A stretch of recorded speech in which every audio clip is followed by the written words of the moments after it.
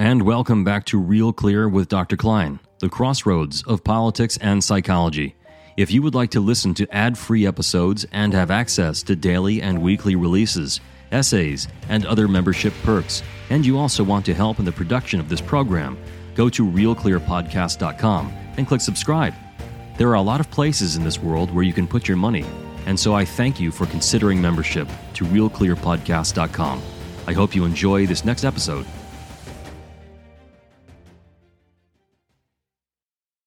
Good morning. It is November 13th, 2023. I'm going to talk to you about the third Republican debate last week, as well as some news stories that I think tap into what's happening in the country at present.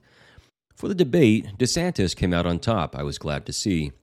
He showed himself to be steady, as well as vocal and more animated than he has in the past. So if there's a winner of the debate, it would be him.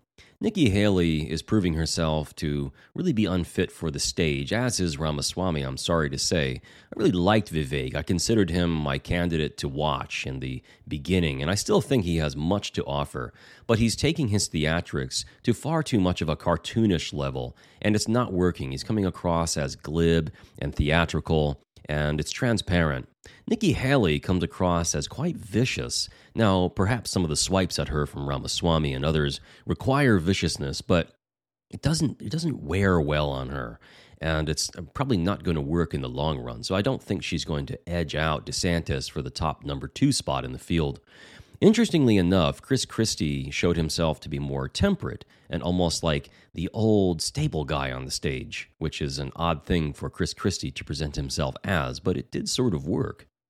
Tim Scott did okay, but to be honest with you, I had a hard time remembering him in this lineup, so there's something about him receding into the background of the other candidates.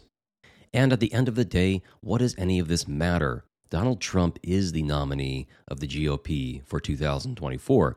I think that's very unwise, but fine, I'm not in charge. I think we've got 2 bizarre candidates who we'll have to choose between in the general election, but fine. Maybe that's a good representation of where we are as a society right now. A decrepit old man and then an opponent who says the most bizarre and frankly anti-democratic things in memory. And yet he was probably in a better position to run the country from a managerial standpoint in terms of his cognitive functions. If any of you were paying attention to the latest Biden disintegration video, you would have seen the Veterans Day ceremony with Biden walking up to the Tomb of the Unknown Soldier, laying the wreath down, and all he had to do was turn around and walk back to where he was previously standing, and he forgot that that's what he had to do. And he turns to the soldier who was presiding over the ceremony, who looks at him in a muted manner and then realizes that the president is searching to him for directions and motions to the president of the United States, to his own commander-in-chief, to walk back to where he was previously standing. Now, there's a lot of clickbait out there in terms of Biden and his gaffes and his seemingly frail state caught on video that is presented in an untoward manner, but this is not one of them. The ones that I present to you are actually representative of a man who is stumbling along the way of age, and this is no exception. These are concerning, especially during these globally tumultuous times, and voters are showing that they are quite frightened of Biden's state. 75% of voters in a general election roundup say that they think he's too old and frail to be president, contrasted with only 47% of voters saying that about Donald Trump. And what that means is that 47% for Trump, who say he's too old to occupy the office of president, are really the people who would be against him in any fashion. You know, it's roughly a 50-50 split in this country at present. So a 47% divide for Trump is nothing unusual. But a 75% split for Biden of people saying he's too old to occupy the Oval Office means that there's roughly 25% of people above the typical 50-50 split who are essentially saying that they're not going to vote for Biden in the general. That is extremely significant.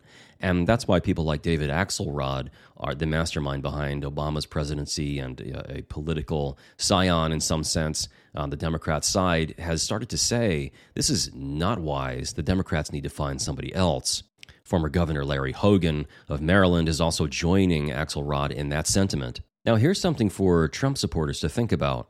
If such a frail man is running as the incumbent in 2024, really a laughable candidate in terms of his cognitive functions and fittedness for the Oval Office, why is your candidate only beating him by a few points? I gather it's a 50-50 split country. I really gather that. But don't you think that a better candidate would be beating Biden in the polls, given his frail state, by double-digit points? Isn't that what should happen? So it's just something to reflect on. Is Trump really a wise person for you to catapult yet again into the candidacy? Or is he displaying by only relatively minor leads against Biden that he's really an unfit candidate? That a fit candidate should be leading by double digits? Look, I get that many of you are loyal to your candidate, Trump in this case, but I'm asking you to consider that this might not be a wise choice. Just from a technical standpoint, that's all. But I don't think I'll change anybody's minds. Did you know that it's almost impossible to change anyone's minds on virtually anything? That's why I have a job as a psychologist. I spend years with people subtly and gradually changing thoughts. Do you know how hard it is to change someone's thoughts? It's almost impossible. Most of us maintain what we believe to be true and right throughout our entire lives with very little change at all. It's much like BMI. BMI basically doesn't change. The entire diet industry is nonsense. If you measure BMI across the population, across the aggregate, most people's BMI is entirely stable across their lifespan with minor fluctuations along the way called diets. They end very quickly. Most of us don't change what we consume in terms of nutrition, and we don't change what we consume in terms of thoughts and news and ideas. We prefer to feel correct versus feel unstable by information that unsettles us. And that's why social media's algorithms and online algorithms have learned how to hand feed us what we would like to hear so that we can exist in an echo chamber. It's brilliant. There's nothing like going about the world with a sense of being right all day long. And one of the ways that the algorithm has made sure that you feel like you are correct is by producing outrage in you, by hand-selecting sources, news sources, to provide you explosive stories that make you feel like the world is crumbling in just the way that you always knew it was. That outrage registers for you as proof that you were right all along. And yet, there are things to be truly outraged about and to look at for what it is. I'm looking at a story right now from The Guardian called Secret Service Agents Protecting Biden's Granddaughter Fire Guns After Break-In. The story's headline seems to present the idea that some sort of far-right extremist was breaking into Naomi Biden's house. Nothing could be further from the truth when you read this story. It's actually high crime in the D.C. area that is the problem. Some people were trying to break into an unmarked Secret Service SUV outside of her house. And the story goes on to talk about record crime in the area and in the country. Many, many more carjackings than ever before. 750 carjackings. By the way, folks, if you don't know what that is, that means you're in your car and someone comes and yanks you out and probably assaults you along the way, takes your car and runs off. 6,000 stolen cars in the Capital District. Unbelievable. So the story goes on to talk, interestingly enough, about problems of crime, as I have been doing for some time now. But then if you go to the bottom of this story from The Guardian, it says the following. As we head into 2024, our journalists are already hard at work preparing for one of the most consequential news cycles in our lifetimes. I'm interrupting you now because we need to raise $1.5 million to fund our reporting next year as we take on these high-stakes challenges. The first challenge, the 2024 election. Quote, with the threat of another Trump presidency looming, there are countless angles to cover around next year's election. Extremism, misinformation, reproductive rights, the economy, foreign policy, immigration, and democracy itself. We'll be there to explain, contextualize, and report on it all with our unique global perspective. Now, I don't know about you, but you do not have to be a Trump supporter, and I'm really not, in order to find this to be laughable and ridiculous. Are you really trying to tell us, Guardian, that you need us to urgently contribute to your organization because there is a threat of a candidate you don't like? And let's talk about the bullet points there. Extremism? How about extremism called anti-Jewish, anti-Israeli extremism on the left all over America right now, which goes virtually unnegated by your organization, in my view. They mention the economy. How about record inflation, which we haven't seen in many decades? They mention foreign policy. Are they paying attention to what's happening globally right now? The Middle East has erupted in war. China and Russia are forming an alliance, which has never been done before in recent memory. And we're about to lose Taiwan. Oh, did I mention Russia and Ukraine are in a proxy war that is depleting our military resources at a pace that has never been seen in modern history? They mention immigration. Are you looking at the southern border? If they're not, let's turn to another story. It's called I Do Not Condone This. Migrants Enter U.S. Through Homeowner's Backyard.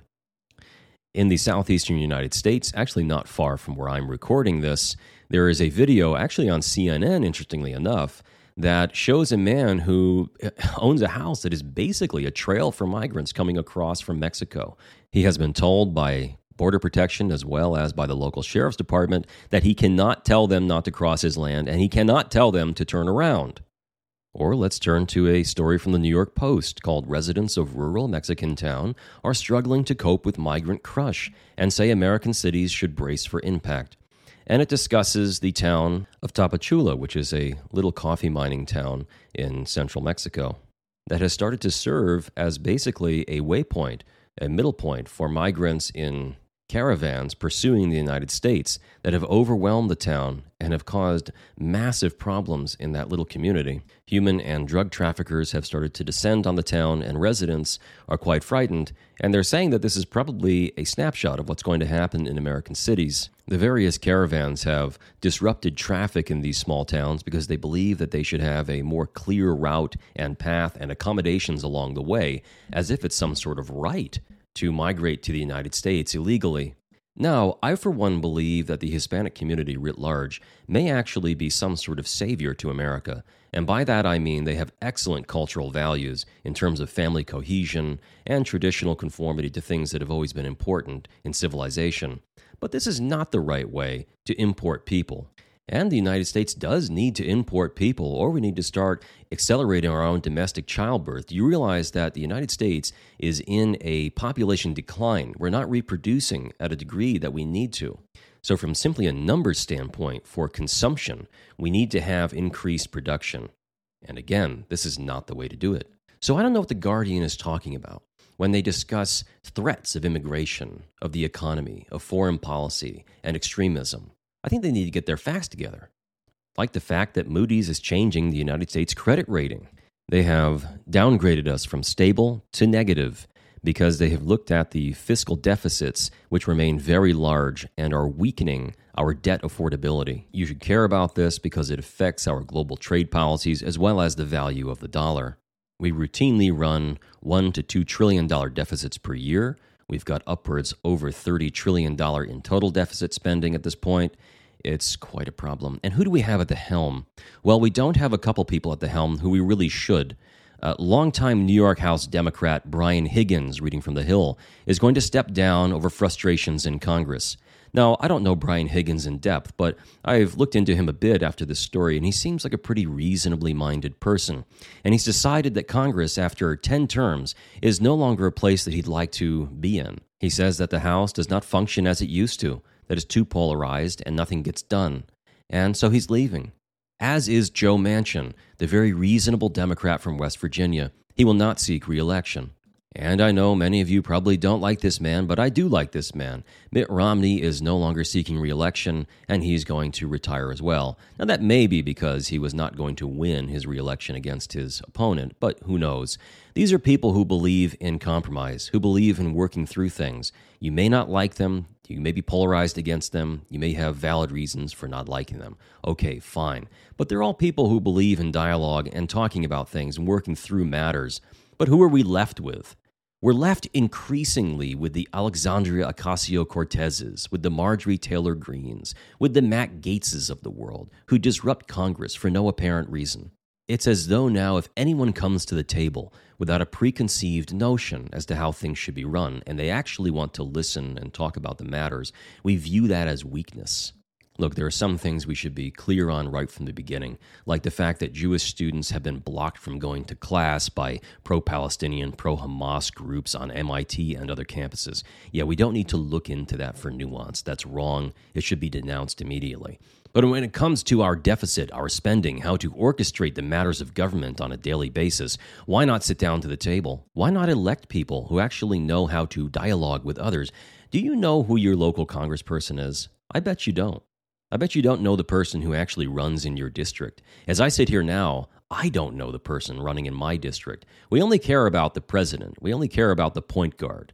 We only care about notable senators and maybe a secretary of state or two. That's it. That's all most Americans know as politicians. 3 or 4 people by name. You should know the person running in your local district. All politics is local. Start there. Well, okay, that's the thought for the day. Those are the reflections of the day. And we'll see what happens with Real Clear going forward. If you like what I'm doing here, please remember this does rely on listener support for me to dedicate this time.